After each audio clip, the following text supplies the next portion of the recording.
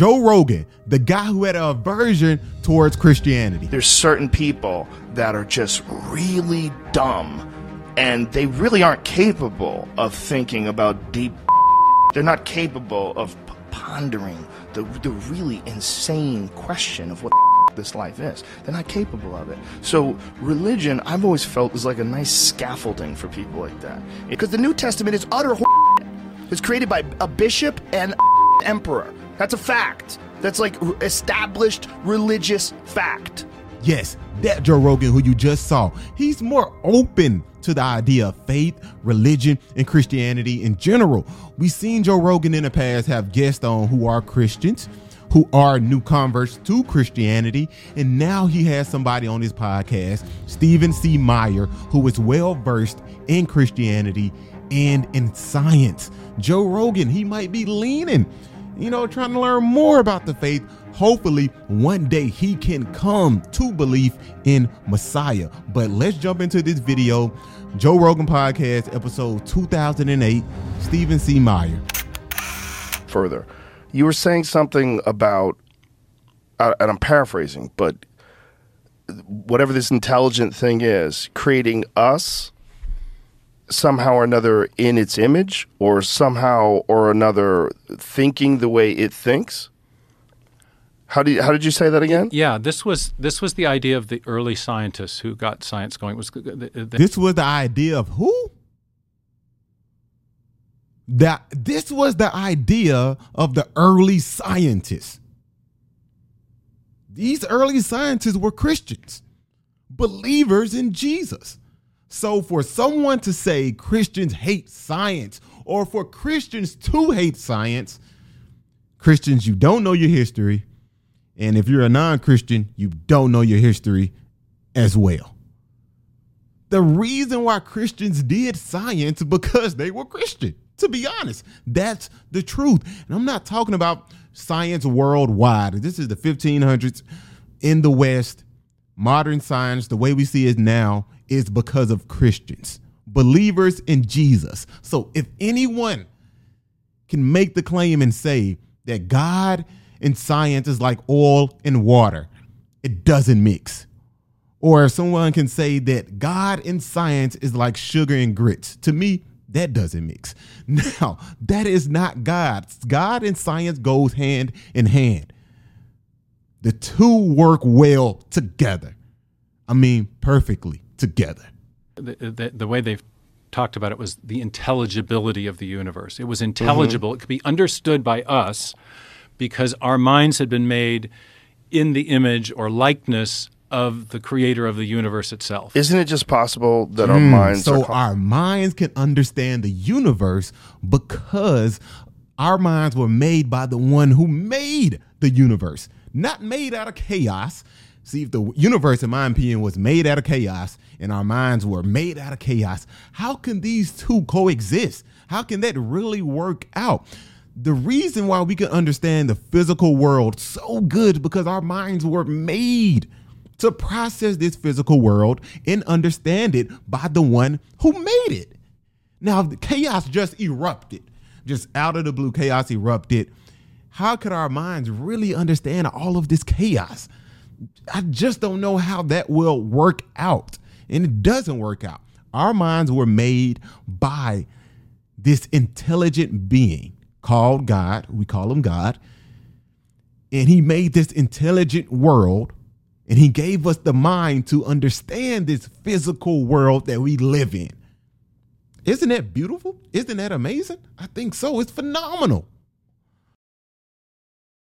And curious.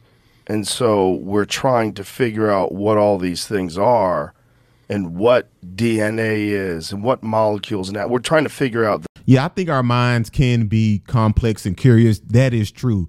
But just because our minds are complex and curious doesn't take away the fact that we still have a God who's intelligent and made our minds and made the universe. The two can work well together. The very fiber of existence itself. What is it made out of? Wouldn't any curious, self-aware creature start to contemplate these things? And if it really is an intelligent force that made us to think the way it thinks, why would it have war? Why would it have murder? Why would it have all the horrific crimes that we see, drug addictions? Why would it create us in a form like that? Yeah, I mean, there was a... So this is the problem of evil. I don't think God created us. No, I know God did not create us in this form to commit evil, to do wrong to our neighbor, to do wrong to our brother, our sister, our mother, our father, our grandmother. God did not design us in that way to do that. Hey, I'm designing you to carry out this task to kill someone. No, God is not and will not. In nowhere in scripture do we see something that wild happen where God creates humans just to kill or just to do wrong. We do wrong on our own. We have our own free will to do so. I mean, the background of this. Let's start with the first question. I'll get to the second question. Okay. It's a equally profound and good question. The historians of science have asked a question. It's the why then, why there question. We've had all these great civilizations. Egyptians made the pyramids, as you and I were talking about. We had the Chinese had gunpowder. The Romans built aqueducts. Mm-hmm.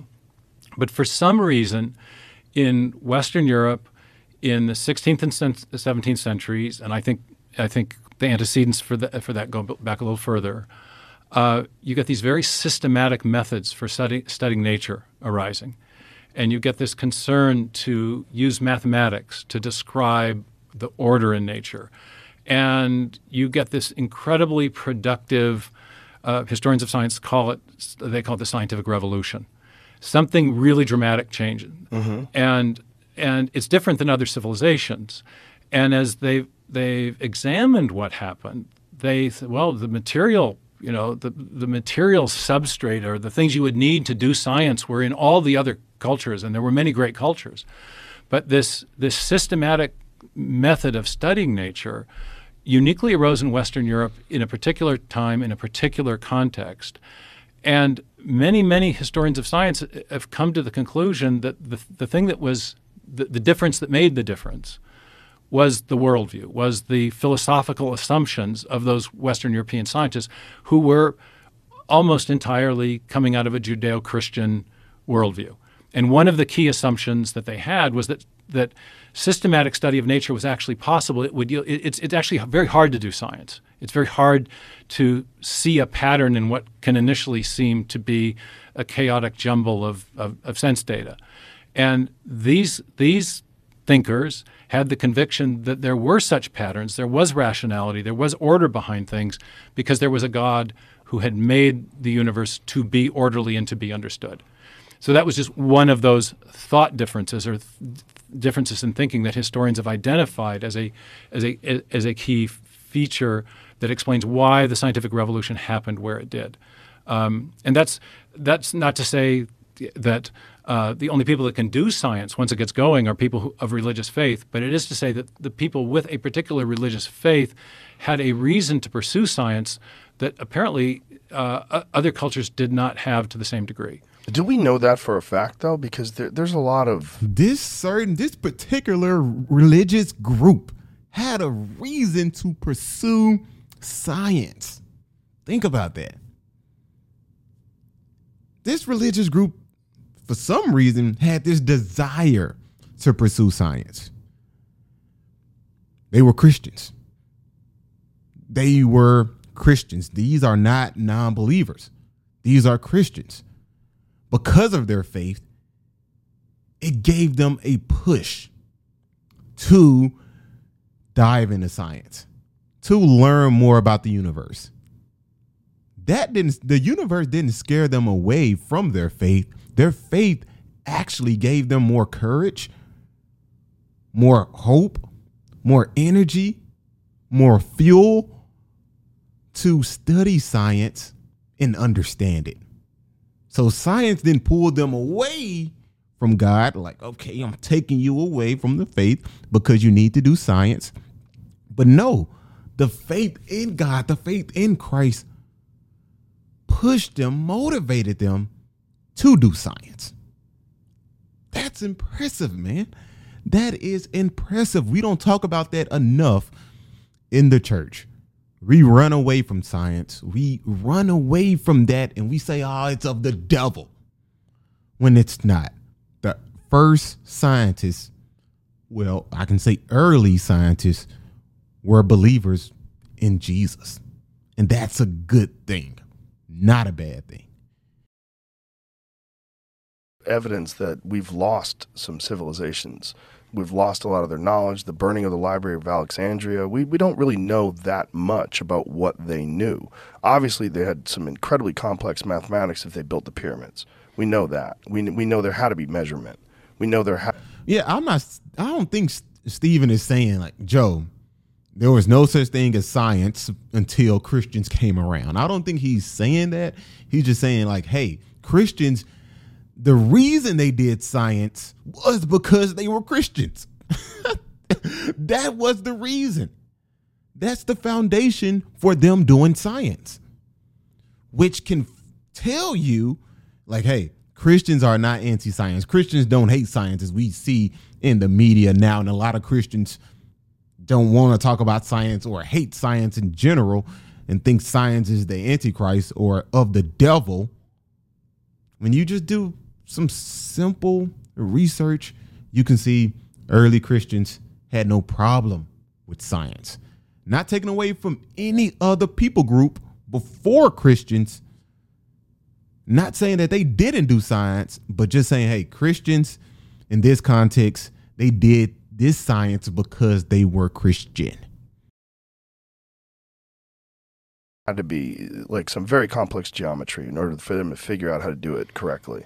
Well, certainly there may have been other things that have gone on that we didn't know about and that were lost. The thing that the only point I was making was that the people who got science going in the 16th century, 17th century did so for a discernible religious reason, if you will. And that is just a fact of history. But that doesn't necessarily mean they were correct. Well, it does mean that they generated a very fruitful way of investigating nature. It certainly aided them, yeah. And it probably motivated them in a lot of ways and guided them in a lot of ways. But it doesn't. No, it's not saying, doesn't mean that Christians are correct, but this is just pointing out the mere fact that Christians do not hate science. That's all I think Stephen is trying to say. Christians don't hate science. The reason that we have science today, you can credit that to Christians. Early Christians believing and studying science because of their faith. Impressive. Necessarily mean that they're correct in that assumption. No, I wouldn't argue for the correctness of a theistic worldview simply on the basis of the fruitfulness of science. But it is a fact of history, I think, that a theistic worldview was a very important motivator for those early scientists who did get science going, and that science did turn out to be very fruitful. So, which is probably a very good point. I have other arguments for theism. No, but that's okay. Yeah. But for people that are atheists, that widely dismiss religion as being silly.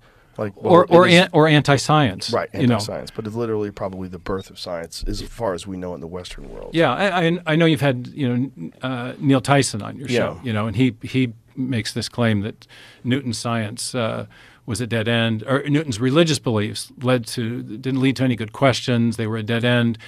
He had great. When did Neil deGrasse Tyson say that? I haven't heard that before. I'm gonna have to look into that one. Saying that Isaac Newton's science was a dead end because of his religious faith? Oh my goodness, just taking a stab at one of the greatest scientists of all time. Did Neil really say this? It's pretty freaking insane if he did. Like, that's crazy. Scientific insights, but his religion was bad news for science. But it turns out Newton didn't make the God of the gaps argument that Tyson accused him of making, and many other people have accused. And it was his greatest work, the Principia, his work on gravitation, was meant to display. It was partly a religious project. He was trying to demonstrate the principles, the mathematical harmony that had been built into creation by the Creator. And he later writes a theological epilogue to the book called The General Scholium, where he makes the religious motivation for his scientific work completely explicit and ends up making design arguments right in the context of that work. So this is I just think it's something that persuaded me that about theism initially before I encountered any scientific arguments for it was this whole question of the reliability of the mind. On what basis can we trust in the reliability of the mind? One very good answer to that is the mind was created by the same God who created the world, and that God created structures of the mind that allow us to know the world around us. Y'all let me know what you think about this video in the comment section below. Christian scientists. Christians don't have to run away from science. If you like science, let me know in the comment section below. If you think science is of the devil, let me know that in the comment section below as well. But this is a clear example. Christians are not anti-science. We don't think science is the Antichrist. And God and science is not like Shaq and Giannis at the free throw line. You put those two free throw skills together, you still would shoot under 40%. They don't work out. But in this situation, God and science work hand in hand. It's a glove and it's a nice fit. Y'all let me know what you think about this in the comment section below. Until next time, peace.